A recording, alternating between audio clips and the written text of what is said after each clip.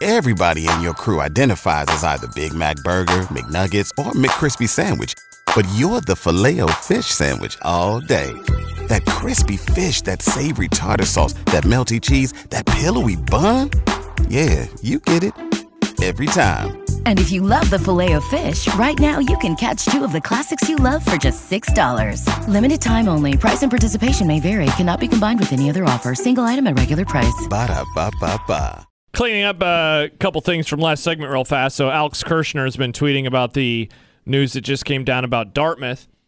Friend of the Grum from Split Zone Duo. He says, this is huge college sports news, though I want to caution there's a long way to go, and the NLRB Central Board could still get in the way. And NLRB Regional Director just ruled Dartmouth men's basketball players are employees in order to union election. Northwestern's players in 2014 also got a regional director to rule in their favor. The 5-member NLRB then stopped them from actually having a union election. That could still happen here, though I think it is less likely in part because of this from 2021, and he links a story.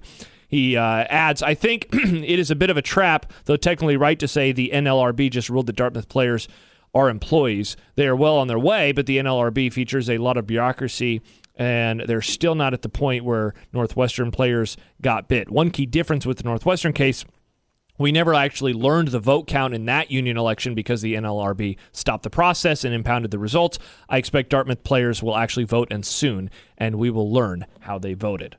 So there you go. All right. Well, so there's a lot more to come on this. A lot more to come on this.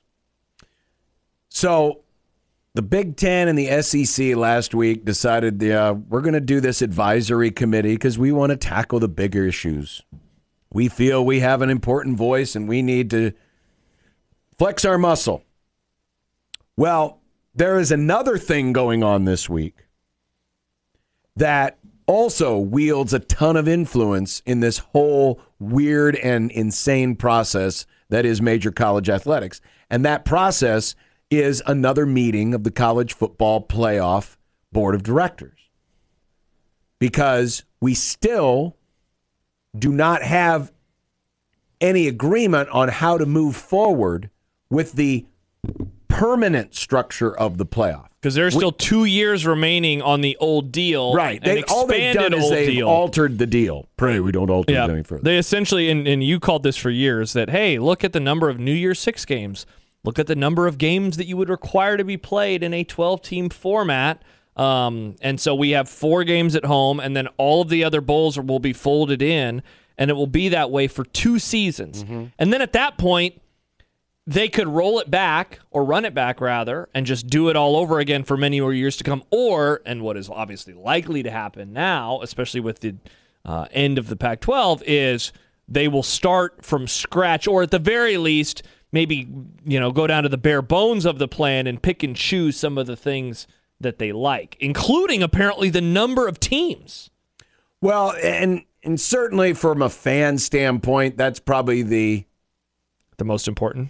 Well, or at least the most discussed. Because it's like the thing we can see. I think there are two things we can see. The number of teams and where will the games be played. But in accordance with the bigger picture conversation of where does this lead all of college athletics, the number of teams doesn't matter. But it's all the other stuff they're talking about as well, which could all influence how they decide to go. So, for example, Yahoo Sports interviewed both Greg Sankey of the SEC and Tony Petitti of the Big Ten last week. And for the first time publicly, they both expressed doubts in their commitment to the future of the playoff if its leaders can't, quote, get right a litany of issues.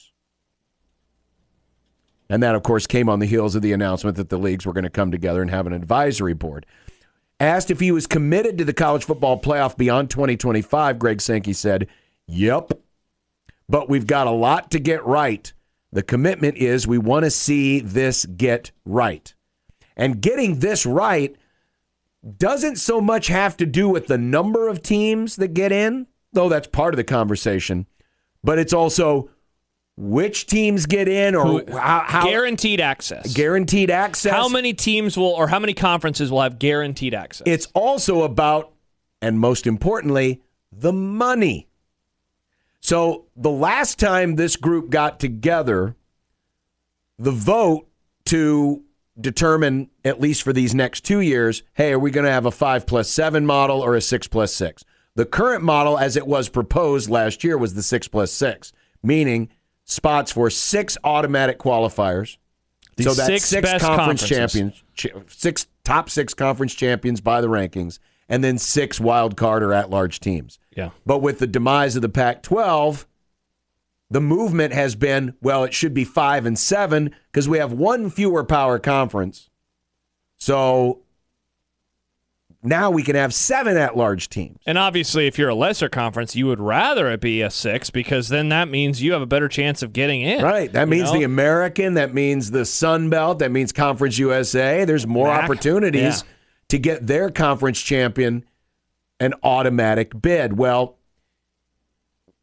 the Pac-12 still technically exists, and their representation on this board still exists, and that guy happens to be Kirk Schultz, who's the president of Washington State, one of the 2 schools that got left behind. And it has to be a unanimous vote.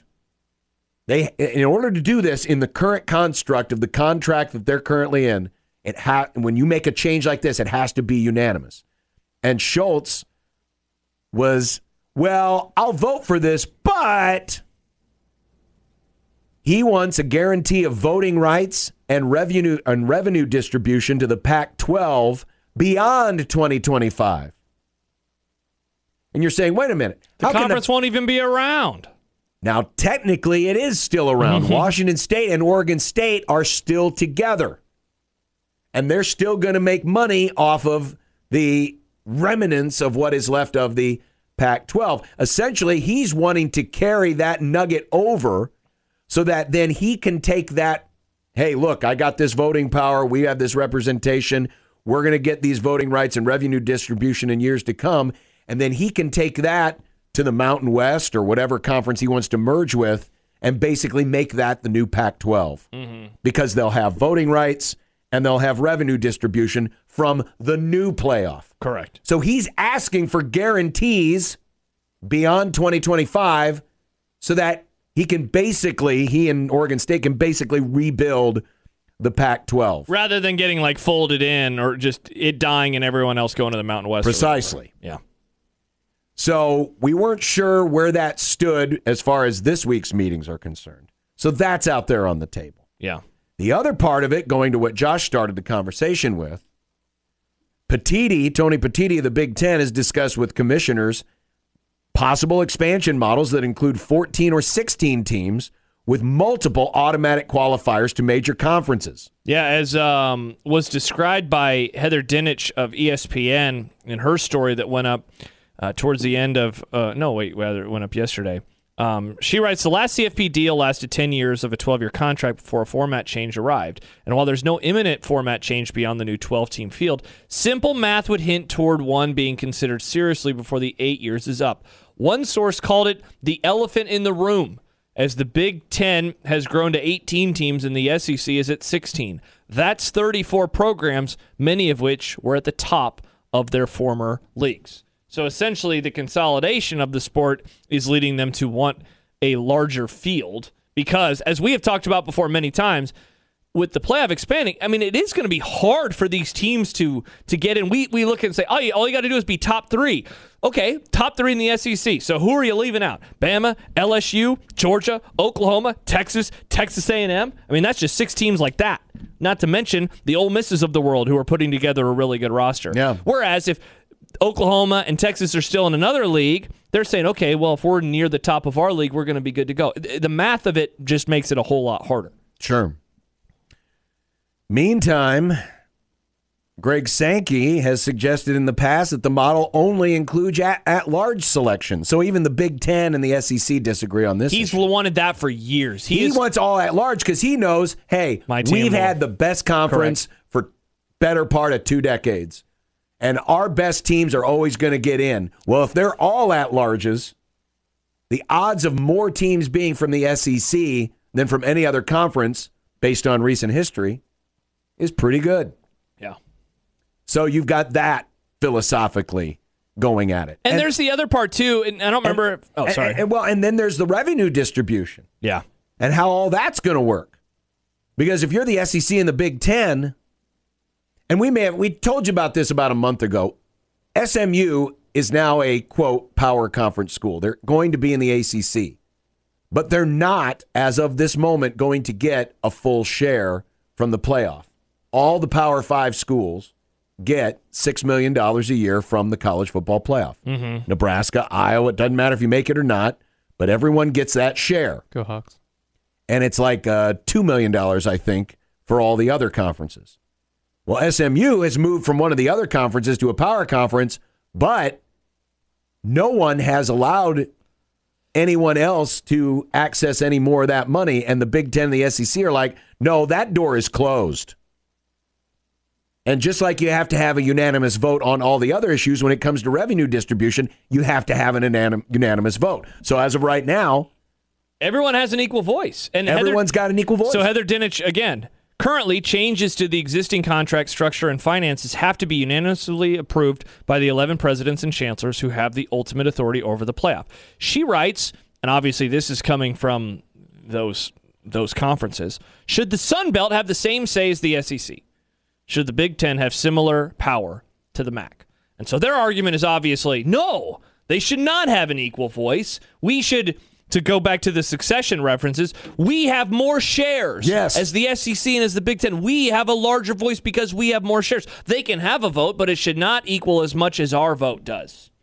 So there you have that going on. And then the other thing, because I like how we're bouncing back and forth between some of the nitty-gritty power of it all, but also the playoff structure itself. And this has been one of the things that I know that I have brought up, and I will say, when I bring up the 4 byes and home games, I always bring it up because I'm selfish and I want as many home playoff games as possible. But back to Heather Dinich. This version's inherent controversy will be rooted in the bye for conference champions that wouldn't normally be ranked in the top 4. In 2022, for example, the model would have given ACC winner Clemson and Pac-12 winner Utah byes and bumped out TCU and Ohio State from the top 4. Clemson and Utah finished 7th and 8th in the final CFP rankings.